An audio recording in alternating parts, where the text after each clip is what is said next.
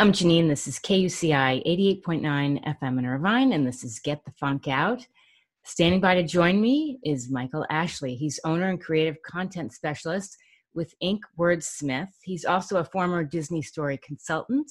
He's also a screenwriting professor at Chapman, and he's actually written over 20 books, which is unbelievable.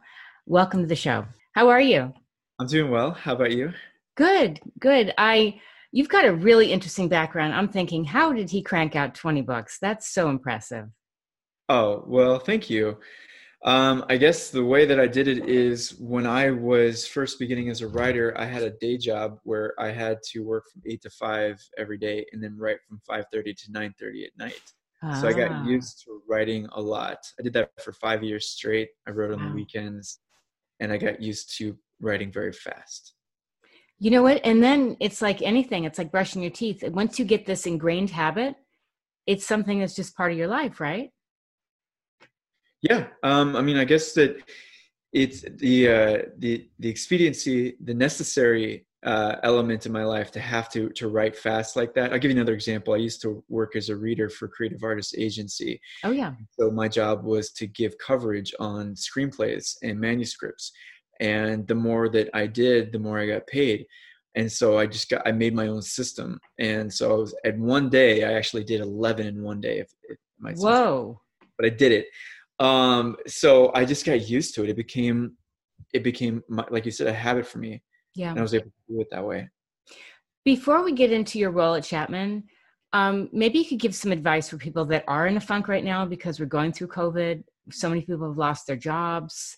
They're looking for work. Maybe they're thinking they want to work, doing something else. But what do you do, or what kind of advice would you give to people to keep positive right now? To keep positive? Well, the number one thing I would say is try to do meditation. I think that that was the thing that changed my whole life. Because you go from being in a reactive mode to stepping back. And those problems that feel impossible, suddenly you get insights. And by the way, it even happens to me now. There are things that come up that occur right now because we're dealing with COVID. And I feel like, God, how am I gonna solve this? Exactly. And I have to remind myself to take a step back. Yeah. Because when you're in that reactive mode, you inhibit your ability to be creative in the sense to come up with solutions about what you need to do. But if you do give yourself the time to step back, your subconscious does that work for you. Yeah. And begins to problem solve. That's the number one thing I'd recommend. Yeah. I actually did something yesterday because years ago I had this job. It was with College Pro Painters. And I was 20 and I wanted to do something totally different. So I painted houses for the summer. Mm-hmm. And I bring this up because yesterday was like one of the first Sundays where didn't get on the computer, didn't really get on my phone. And I spent 5 hours painting this old dingy room in my house. And I felt so much better. And it was like, I kind of worked out some things, some issues that I was thinking about. And it's just makes you step away from what you're stressing about. And definitely painting, because you're just, using your arms and thinking and trying to cover everything. But it's relaxing. Mm-hmm. Yeah. Do you have something like that you do besides meditation?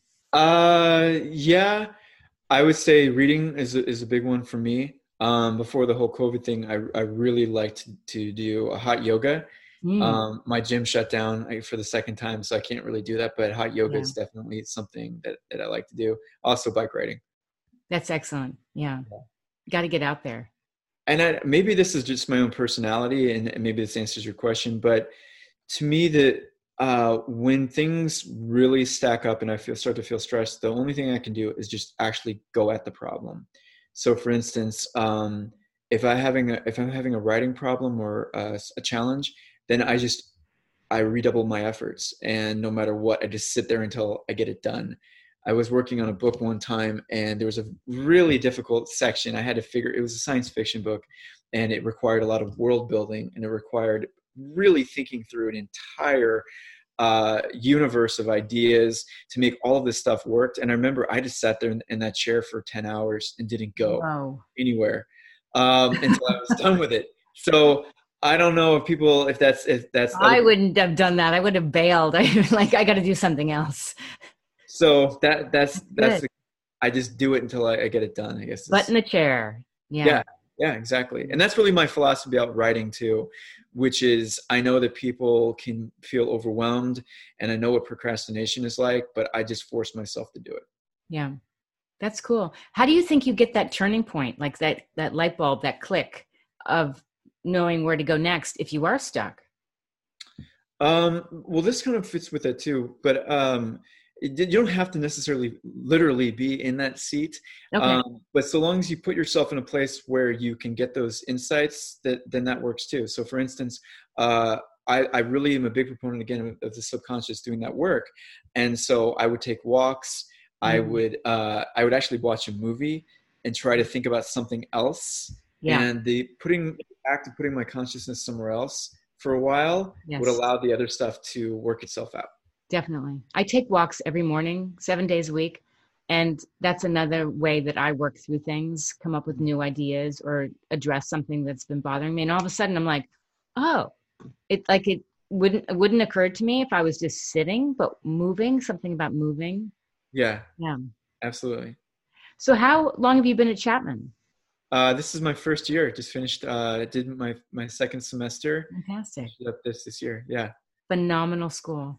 Yes. I went there, Oh, and I met my wife there too. So oh, yeah, I got my MFA in screenwriting from Chapman. that's fantastic. How did you get involved in screenwriting? I am from St. Louis, Missouri, and after I got done with my undergrad, I knew I wanted to be a screenwriter, and so I had a business at the time for a few years, and I was trying to make a fortune before I came here, so that I would have money to then make the movies I wanted to make. But that business didn't work out the way I wanted to, so I thought, you know what, I'm just going to apply it to grad school, and I had a really wonderful playwright teacher from when I was in my undergrad days who really believed in me and helped me write my recommendation letter, and then got in. I feel really fortunate because my background was nothing to do with film. My Oh, background, what was it? I was a philosophy major, Whoa, that's a and tough field.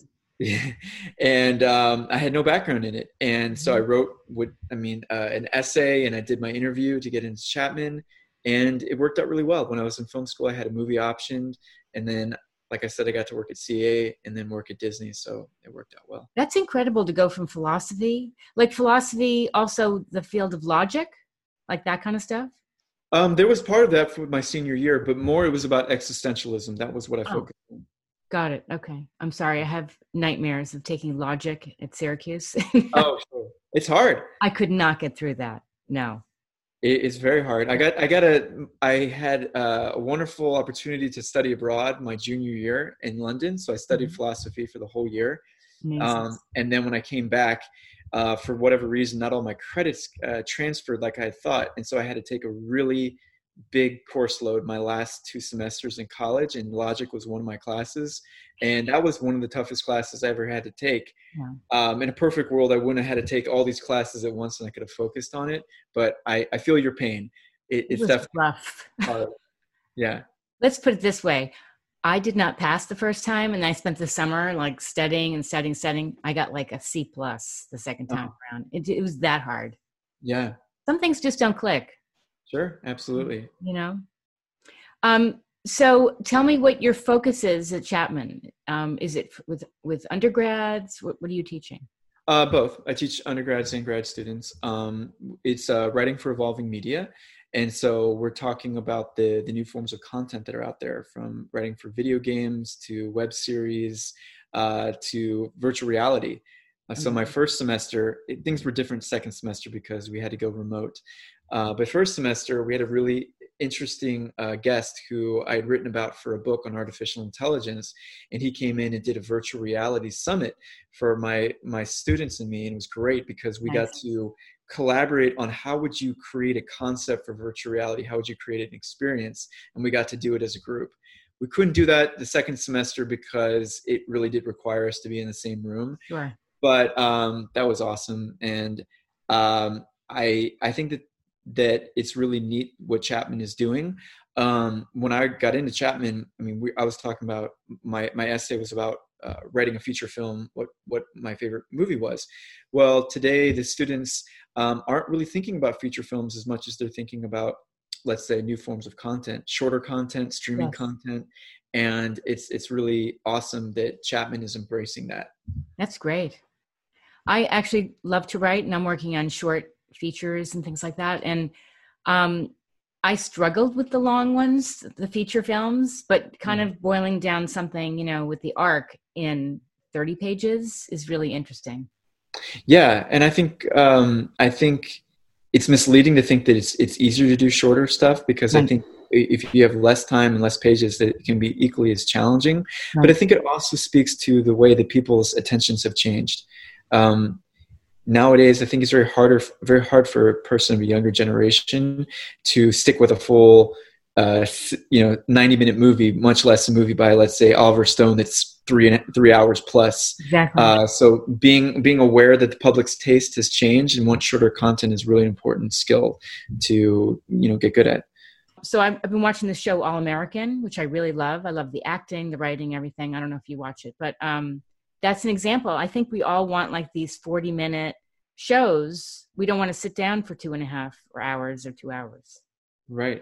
Yeah, people's tastes are definitely changing. In fact, I help a lot of people write their books too. I don't just write books for other people, but I'm helping other people write their novels. And what I've told my clients, in fact, I told one last night, he had a chapter that was 6,500 words.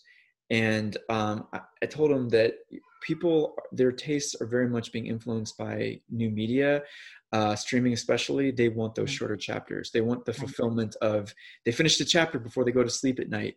But if you have a chapter that's 32 pages long, too long, people, we don't live in the days in which people would read Anna Karenina cover to cover because they had nothing else to do. They have plenty of other things competing for their attention. Right. What else would you like people to know about you, Michael?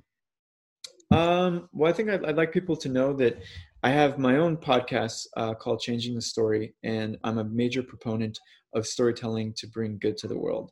My belief is that, in a similar fashion to JFK's moonshot speech, that if you put forth great visions, especially in the form of storytelling, then we as a people can begin to accomplish them. And I think we need more and more people who are putting forth great visions right now when things seem to be so bleak. Yes. The one thing I would add to that is I think there's a need for very touching, well-written, obviously, well-acted stories. And I know a lot of people are probably tempted to write stuff about COVID, but coming up with shorter forms, whether it's a pilot, whether it's a short film, that is very touching and relatable and diverse. We need definitely diverse content, diverse actors is really essential right now. Mm-hmm. Absolutely. So where can people find out more about you? You can look me up on my Forbes page. You just Google Michael Ashley in Forbes. I have about 30 articles there. My Amazon page, you can look at the books that I've written there. My own website is inkwordsmiths.com, or find me on LinkedIn or Facebook or Instagram. And if they go to Chapman, they'll maybe have you as a professor. That's true. Absolutely. Excellent. Thank you so much, Michael. This has been great. Thank you for having me.